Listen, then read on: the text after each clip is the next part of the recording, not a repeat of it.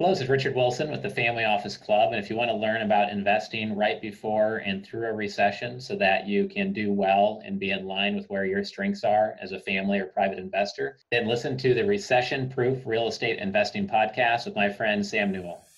Welcome to the Recession Proof Real Estate Investing Podcast. I'm Sam Newell, your host, and it is my goal to educate you on how to make profitable, low-risk real estate investments that will cash flow through any economy. I interview the top real estate investors and entrepreneurs in the country to find out what they have learned and implemented since the 2008 recession. With over 10 years in real estate investing, it has become my goal to help others invest for double-digit returns, but to also stay safe and not get caught in the next downturn. Tune in and become recession-proof. Hi, and welcome back to the Recession-Proof Real Estate Investing Podcast. I'm Sam Newell, your host. I'm really excited to have our next guest on the show. His name's Richard Wilson. He's hugely impressed me with the business that he's built, which is called the Family Office Club. You can find it at familyoffices.com. PitchDecks.com is another one of his businesses, and Centimillionaires.com. He has 8 free giveaways for family offices who are looking for performance-based family office solutions, really in the $100 million plus asset class. Now, Richard is the author of the #1 best-selling book in the family office industry, The Single Family Office: Creating, Operating, and Managing the Investment of a Single Family Office. He also earned a degree from Oregon State University, his MBA from University of Portland, and has studied master's level psychology through Harvard's ALM program while previously residing in Boston. He's now in Miami. He has 3 kids and continues to run the Family Office Club. He has events all over the nation. I know I'm going to be going to an event soon. And he's also an expert in marketing, and that's one of his businesses, Pitch Decks, learning how to work with investors, work with family offices. And I'm really excited to have Richard on the show. One of the really impressive things about Richard is that he grew his business during the 2007-2008 real estate crash.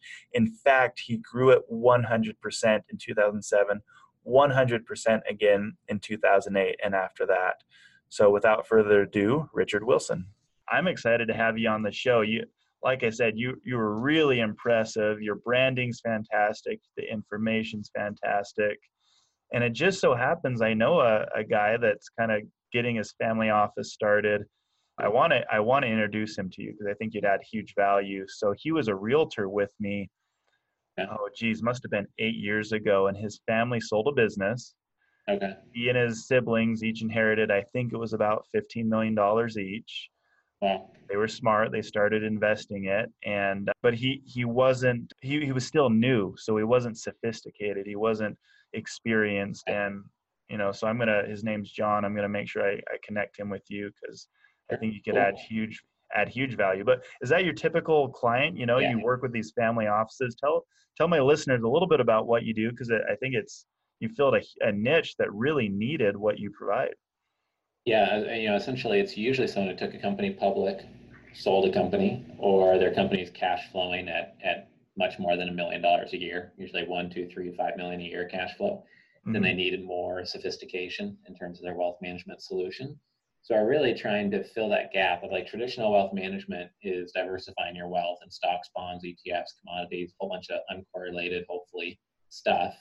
But as you become worth 7, 10, 12, 15 million or much more, like 50 or 100 million, almost everybody is investing directly into real estate or through an independent sponsor into real estate that's cash flowing, and then also investing in the industry where they made their wealth. So if they're a manufacturing family, they're looking for manufacturing deal flow and real estate deal flow. And that's pretty much how most families operate. And some people don't do that from the beginning. They trust a wealth advisor with all of their money, but then they just find the itch as an entrepreneur to invest back into their industry or other industries.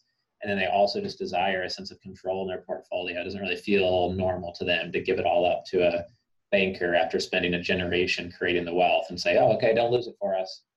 Right. Well, and so they either get bored or, they don't love retirement, which is what happened to my uncle. He, at 45, he's retired and got really, really bored. And it Right. sounds like there's also people that they they want to invest their own money. They want to be in on the deals. They want to know what's going on. And what I mean, what's your ideal client? Tell us about that because you work with a lot of different clientele.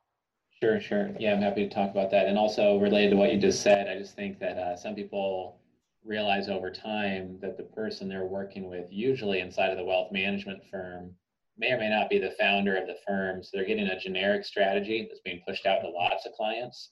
Or if the person was so smart to manage their wealth, to really grow it and not just play a diversified defense, why wouldn't they be sitting on a beach somewhere if they knew how to create that type of wealth? Like, would they really be, you know, working 60 hours a week serving clients at a wealth management firm? Maybe Yeah, not. But I like that point. If I had a gong, I would ring it right now. That's a great point. That's something people need to think about. Yeah, if yeah, they're so good at managing wealth, what are they doing with your money? And I've right. heard, maybe correct me if I'm wrong, I've heard a lot of wealth managers, they really talk about being good at managing wealth and they're more dependent on fees and maybe not as good managing their own wealth. I don't know. What experience do you have with that?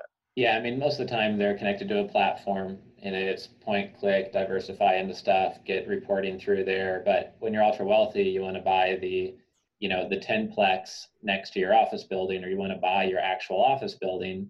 And unless it's a, $200 million asset, your big investment banking shop and Goldman Sachs, US Trust are not going to help you do that. Your wealth manager doesn't want to help you do that. They'll just say, be cautious, be careful, do Right. your homework, good luck. So these families go out into the wilderness by themselves and figure out their direct investment portfolio. And that is our ideal client. It's a first generation, second generation wealth family, usually entrepreneurial. Sometimes their wealth was created in real estate, but usually from an operating business. And they want to design a strategy for their direct investments. Sometimes they need estate planning, tax planning, the full solution, but they especially need to dial in what type of operating businesses they're investing in and why, in what areas, what level of control, et cetera, at what valuations, and then also what type of real estate do they want to allocate to and why. Because otherwise, what happens is they just start allocating all over the place to whoever has access to them or whoever they trust the most. But Hmm. their assets get scattered all over, and then they can't add the strategic value that made them wealthy in the first place. Where they really should design a unique game that's true to them, their background, their strengths, kind of their DNA, and where they want to focus their energy, so that parts of their portfolio could be in multifamily or diversified stock market holdings to play defense, to grow their wealth in a tax advantaged way in real estate, but then in their offensive area of their operating business investments, that's where with a small percentage of their wealth, they could spike up their net worth. So the ideal client needs that because they're an entrepreneur at heart and Hmm. they're early second generation or first generation. So they still believe in creating wealth through creation of value and strategic control. If somebody just wants to diversify, they're generation four, just scared of losing great grandpa's money, then they Hmm. don't need me. They can just go to a wealth management shop and scatter their assets far and wide and diversify it to the extreme and not have to do anything. Right, right. No, I like that. So it sounds like you still recommend, if they were like the example you gave, if they were in manufacturing, they need to niche down and not be throwing money at assisted livings, at apartment complexes, at storage units, so I mean, people can do a few things, but that's the advice I've gotten as well from a number of mentors is they don't have shiny object syndrome, niche Right. down and be a specialist. Even these ultra wealthy, it sounds like you recommend they specialize as well and have that, I guess, ability to focus on one or two or a couple asset classes. Yeah, I think there's a difference between controlling something completely yourself versus partially outsourcing or completely outsourcing it. So, completely outsourcing might be talking to your wealth advisor, they get to know you, they design your portfolio, they invest it for you, and you just get a report once a month or something. The partially outsourcing would be finding maybe one fund manager and 3 to 5 independent sponsors, maybe just in one or two real estate types like self storage and mobile home parks, multifamily and mobile home parks. So, you can understand the space over time and get familiar with Yep. who's good, who's not, what's standard in the space in terms of returns and risk and fees. And then, you could still choose things deal by deal, but work through an independent sponsor so you don't have to manage the deal yourself as a family unless you really want to dig into a space and say, hey, we're going to go with multifamily with a third party, but for mobile home parks, we're going to do it ourselves and grow that muscle internally. And that's important to us as a family. some families could choose to do that. But if you plan to invest in warehouses, data centers, mobile home parks, self-storage, multifamily, then you have 5 learning curves. Even if you're just choosing the independent sponsor, Mm-hmm. you've got 5 different learning curves to go up. So it just makes it more simple to choose 2 or 3 at most in the real estate, even if you're using independent sponsors, and then meet with 20 to 50 in each area. And then in the operating business side, some people say, oh, well, we're very excited about high tech and tech in general. We made our money in manufacturing or healthcare. They say, well, why don't you invest then in healthcare businesses and health tech, or manufacturing tech and manufacturing? So you'll have an advantage knowing the space. You might even have an operating business. You could take their tech, use it in your real estate holdings, or use it in your manufacturing plant yourself. And if it actually works, then you invest in the company. So you can do better due diligence, et cetera. But yeah, most families don't focus enough and become ultra wealthy and just spread their money all over. Gotcha. Interesting. And that's what we're doing as well. We're focusing on 2 new asset classes. I know multifamily very well, understand it, get it. We can underwrite a deal in, a half hour with my partners and I, but it's harder and harder to find a good deal. And we Right. knew we needed to branch out. So the other asset class you mentioned was mobile home parks. Right. It's hard to find a deal there as well, but that's one of the other asset classes we're focusing on. And we have a strategic partner. That's another thing that I thought you mentioned that I should go back to is, have a couple options. So you and I met at Rod Cleave's mastermind group. I've been watching the different operators there and deciding who should I partner with. A small piece of a large pie is better than a large piece of no pie. So I Right. believe in finding the right partners for sure. And so we've got one in the mobile home park that's one of the best in the business. We have one now in assisted living as well. And, we keep every time we stray from those 2 asset classes, we waste a lot of time. We were just looking at a hotel in Farmington, New Mexico. I don't know if you've ever been to the Four Corners area, but No. it definitely was a big waste of time. So Yeah. no, I'm with you there. Specialized focus on a few asset classes because, yeah, if you specialize in medical devices and you're trying to underwrite a business in technology, it's going to be a huge learning curve and probably make some Right. mistakes along the way. So I think that's really smart what you said. But tell me this, I've got a question. I usually ask it at the beginning. The reason we have this podcast is to hear from you what you saw during the downturn and maybe a couple specific examples. It can be real estate or non-real estate related, but what are a couple of the biggest mistakes you saw people make, and why or why not is that happening again more or still happening? Or tell me a little bit about that and what your experience was, what you saw during the downturn. Yeah, biggest mistakes I saw was people buying lots of acreage for single family residential development. And then during the entitlement process, which can be very slow, their construction financing gets pulled because the economy recedes, and they didn't know the fine print of their debt agreements and what the Uh-huh. clauses were in there, and that there could be one little clause that just negates everything else in the agreement, and they can just pull the money because of some market factor or some trigger internally, or something that's out of their control. And so I think a lot of people get so stressed out about, oh, we need to find the LPs, we need to find the equity, and they're running around trying to circle the equity, and they just write off debt as like, oh yeah, we'll get debt from many places, whatever. It's all within 10, 20 basis points of each other. But they Yeah. don't know the debt agreement enough to push back on certain terms and clauses and really negotiate the fine print of the debt agreement and make sure maybe they're getting some basis points carved off of that.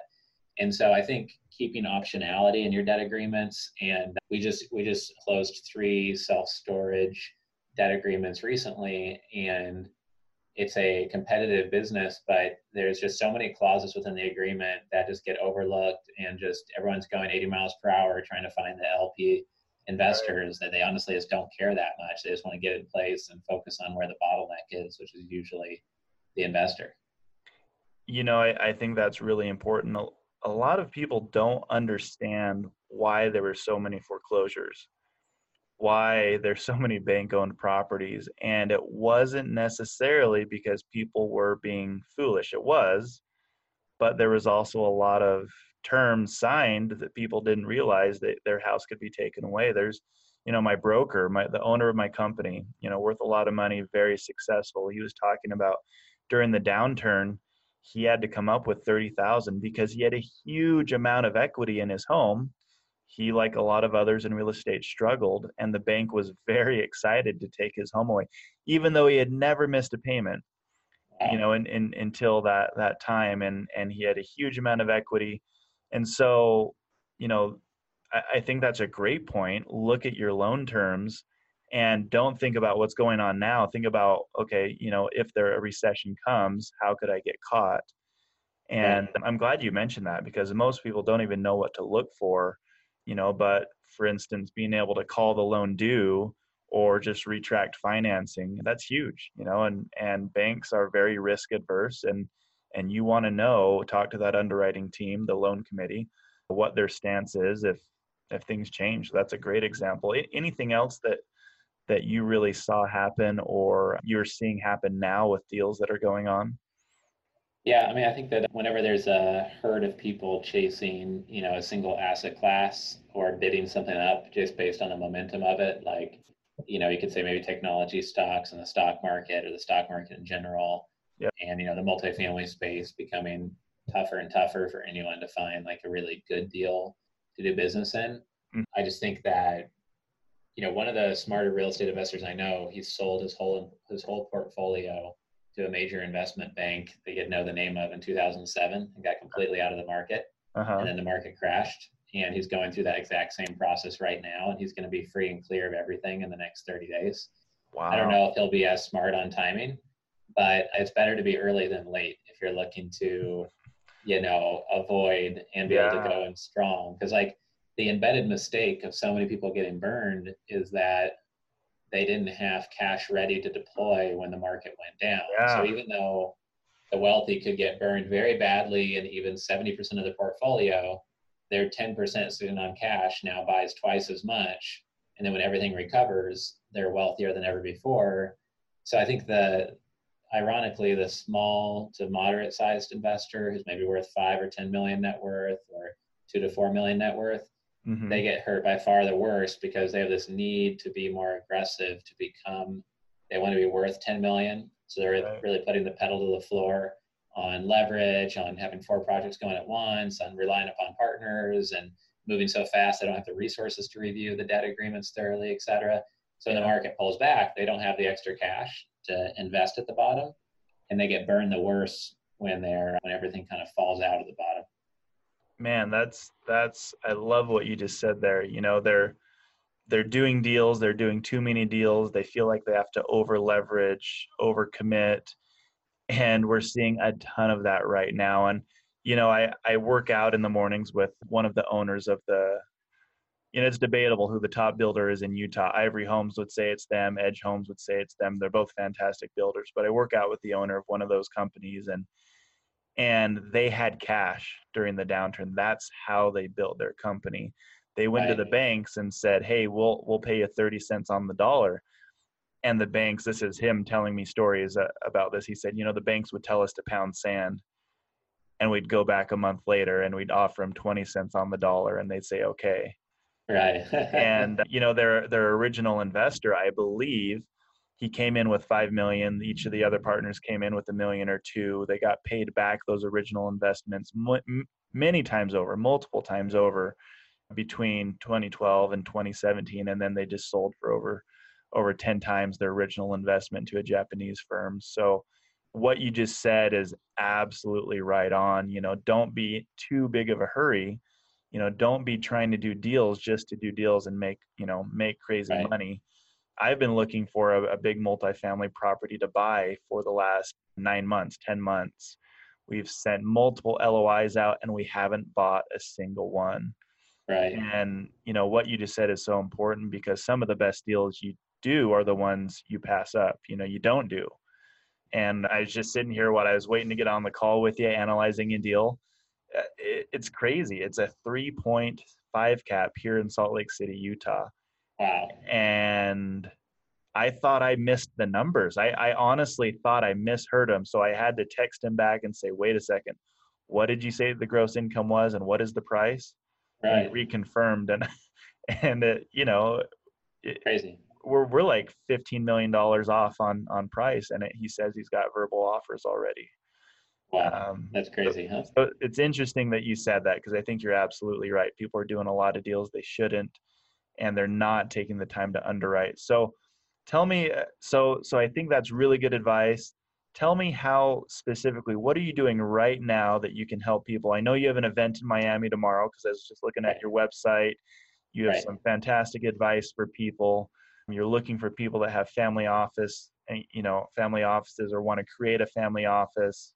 How can we promote you and help you in your business out? Well, anyone who's in the commercial real estate space, we have a investor relations marketing team, like a marketing agency called pitchdex.com. So if anyone needs materials made, we've got 7 designers that can make it look excellent. We help you dial it into an investor base and make it targeted. As you heard when you saw me speak recently. Can I cut you off really quick? Yeah, I go for it. apologize. On No that problem. note, I really want people to check you out and go to your website, because I was on a call with a friend of mine last Tuesday. As a courtesy, he was being pitched a deal. I'm not going to say where, because this person might listen, but he was being pitched a deal, and so I jumped on the call to help him underwrite it and look at it, and the pitch had misspelled words. It was missing information. That the comps were really not done well. It was, your logo. I love your logo, by the way. It's so cool Oh, there in the thanks. background. I think it's Thanks. awesome. So it didn't seem professional. And that's one thing that my partners and I are obsessed with, is we're waiting to put stuff out to investors, because we're going to make sure it looks really, really good. I'm Right. changing my website thanks to you, and my entire brand name. And so Cool. I don't think a lot of maybe commercial brokers and people that are newer to the business understand, when people have money, when your average clientele that has 15, 20 million to spend has money, they expect professionalism, and you Right. lose immediate credibility. You immediately lose credibility if you don't have that and show that.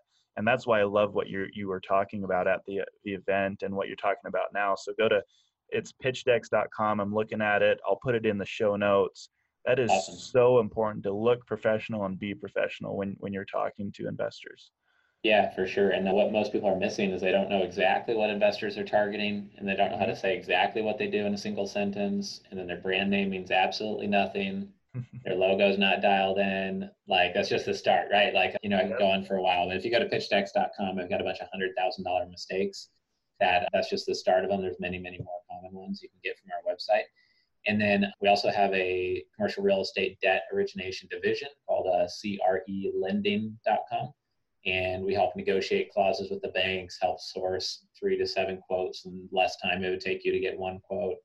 Wow. Help with getting the underwriting to the banks. And then we went over your business by, not only doing that, but then you get free membership in the Family Office Club, and you get free design services through pitchdex.com. So it's kind of a barter trade, like a thank you for being our debt client. We'll do all your pitch decks and materials for you and just help you get that capital raise done faster through better communication.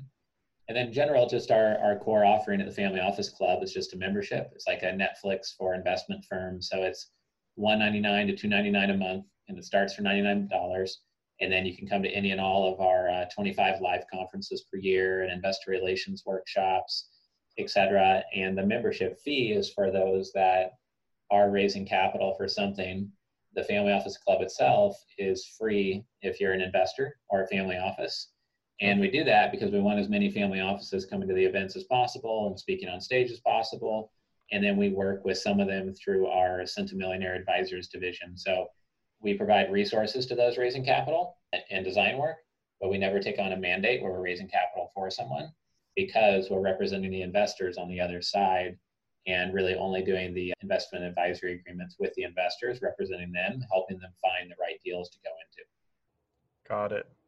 That's a lot of information. I'm going to put that in the show notes, into. and a lot of really valuable information.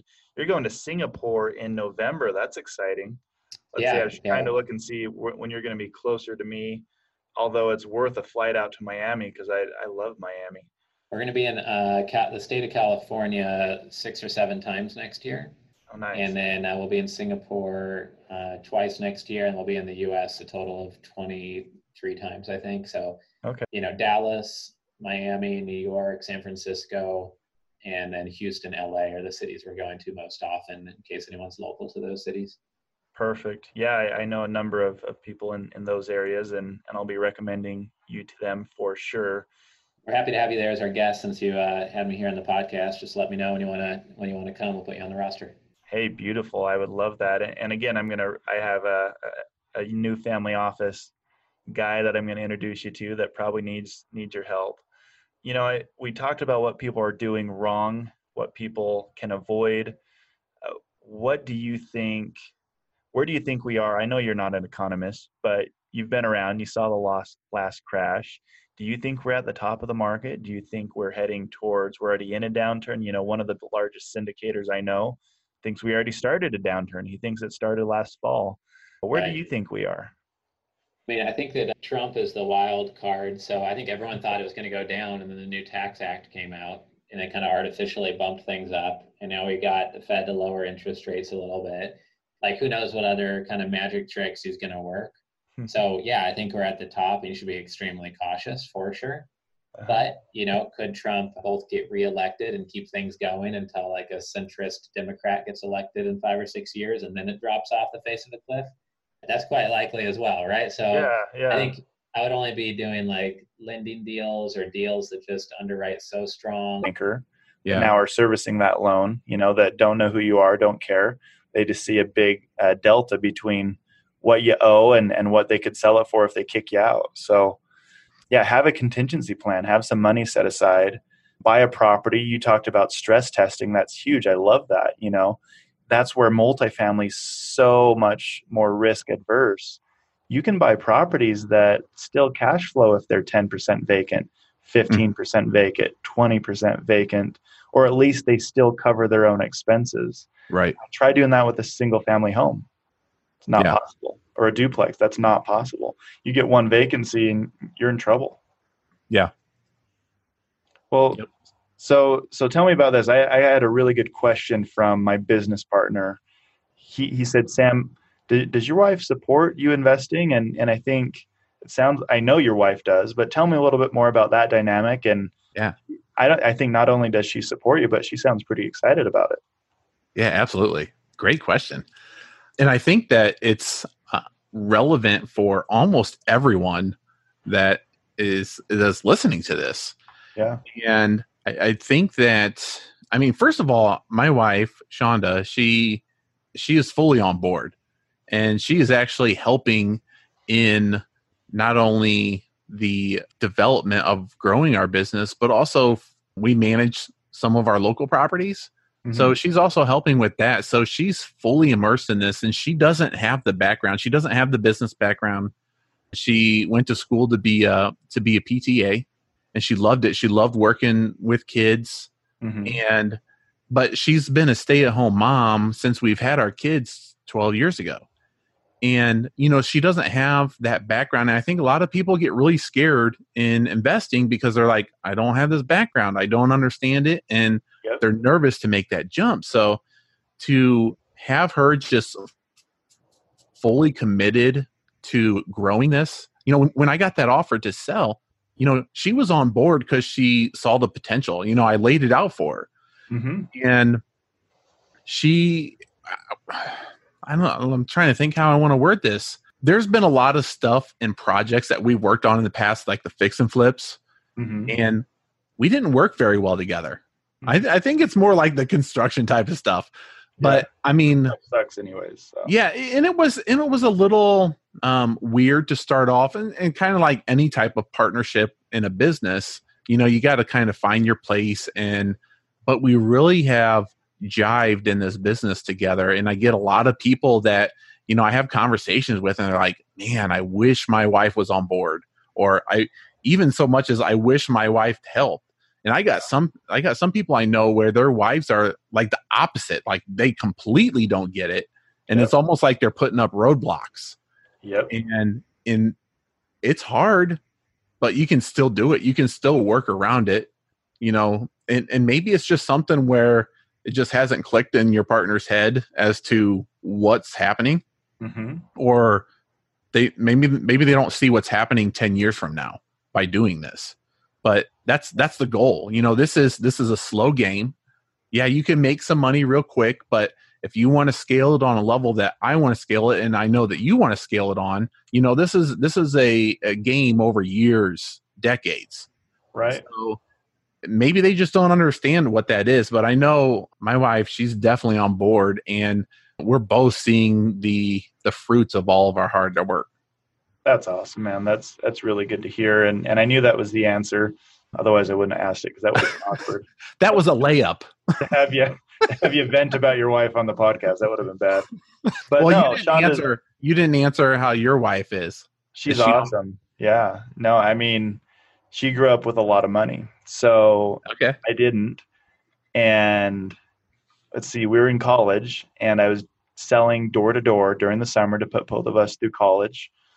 We got a small inheritance from her grandma, and her parents, naturally, with coming from money, they said, oh, you need to go buy a nice house with that money.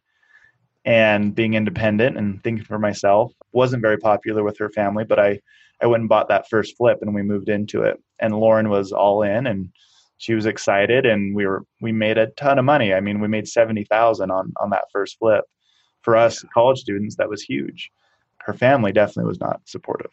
But even after the 70,000 profit? Well, they were all excited about that. It was pretty nasty. I mean, it was a good neighborhood. It was pretty dang nasty, okay. Dog pee house, cat pee house, gross. But once we got it fixed up, they said, oh, you need to stay here forever, and this is a great house. And then I promptly moved us to a C location, maybe D, pretty bad area, into a duplex that we house hacked.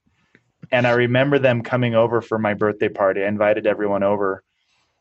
And it was just like horror, like them realizing where their daughter and now granddaughter were living with me.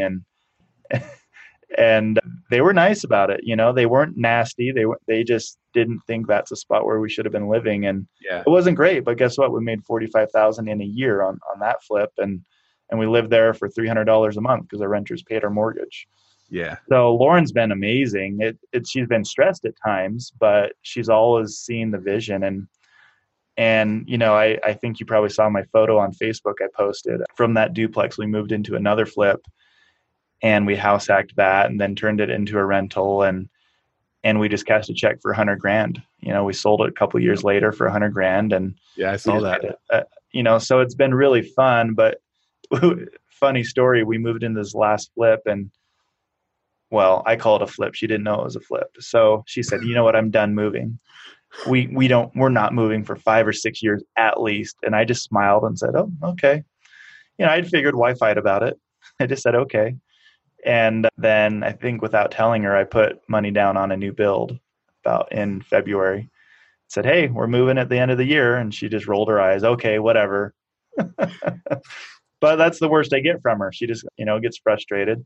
But on the rental management side, she's a mom with 2 kids and she's out showing our rentals and helping manage those. And it's awesome, so yeah, we get stressed out. We move a lot and she hates having to make new friends all the time, but she really wants to have a fantastic life for the family. And she sees the vision. And I have friends' wives who they're pushing them to buy $1 million homes on a $150,000, $200,000 a year income. And they have no investments, no savings, but that's what they want. They really, really want, and we could have gone out and built $1 million house and done that with our friends, but it's not what our goals are. So I'm very lucky to have a supportive wife and someone who is a partner and sees the vision, just like Shonda and you guys are. So that's awesome to hear about you guys. What does she think about going big multifamily? I mean, is she comfortable with that as well? Because Lauren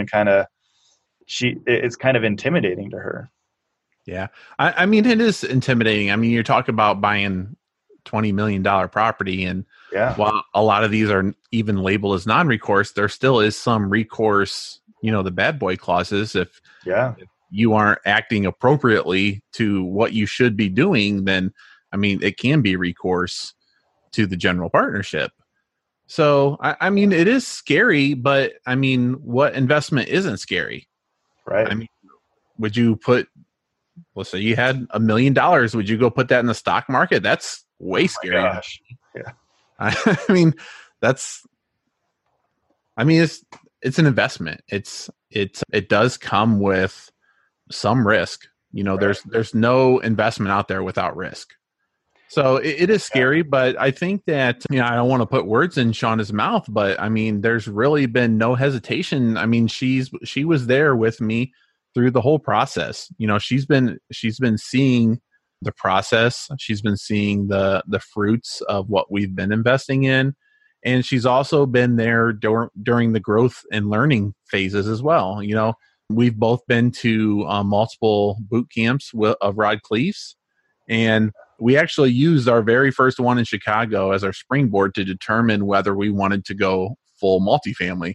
We wanted to make sure, hey, let's find out from some other people, make sure we didn't miss out on some kind of secret sauce on how to make this work. Right.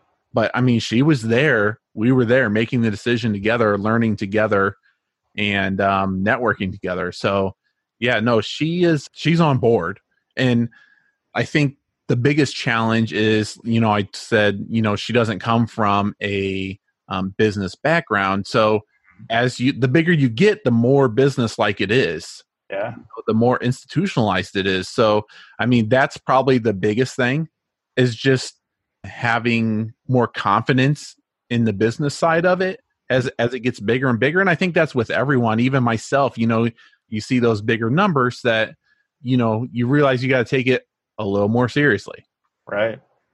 Absolutely. No, and I've seen her at the events, and that's the thing I would say is Rod Khleif is great. I mean, amazing training, amazing group of people like you. And it's been fun to hang out with people and learn. But when you jump into things, you educate yourself. Mm-hmm.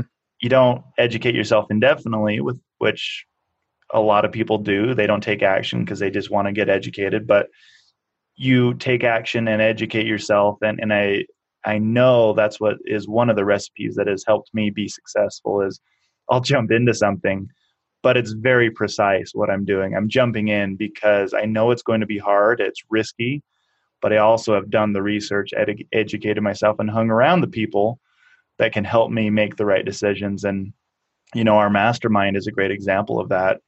There's people maybe doing it the wrong way in the mastermind, a lot of people doing it the right way, and a lot of people willing to share what it takes and different things they've learned. And that's one thing that I love about the mastermind that you and I are in, is there's a lot of great people willing to share what not to do and what to do. So what do you think the next step is for you and Shonda and your business? Are you guys taking down a property on your own? Where are you looking, or what is your business plan? I really like partnering, and it just makes sense because none of us can be good at everything. I've yet to meet one person that's good at everything. Yep. So you have if to say they are, be careful. Absolutely. Yeah. But you really have to realize what your weaknesses are and figure out how to fill those.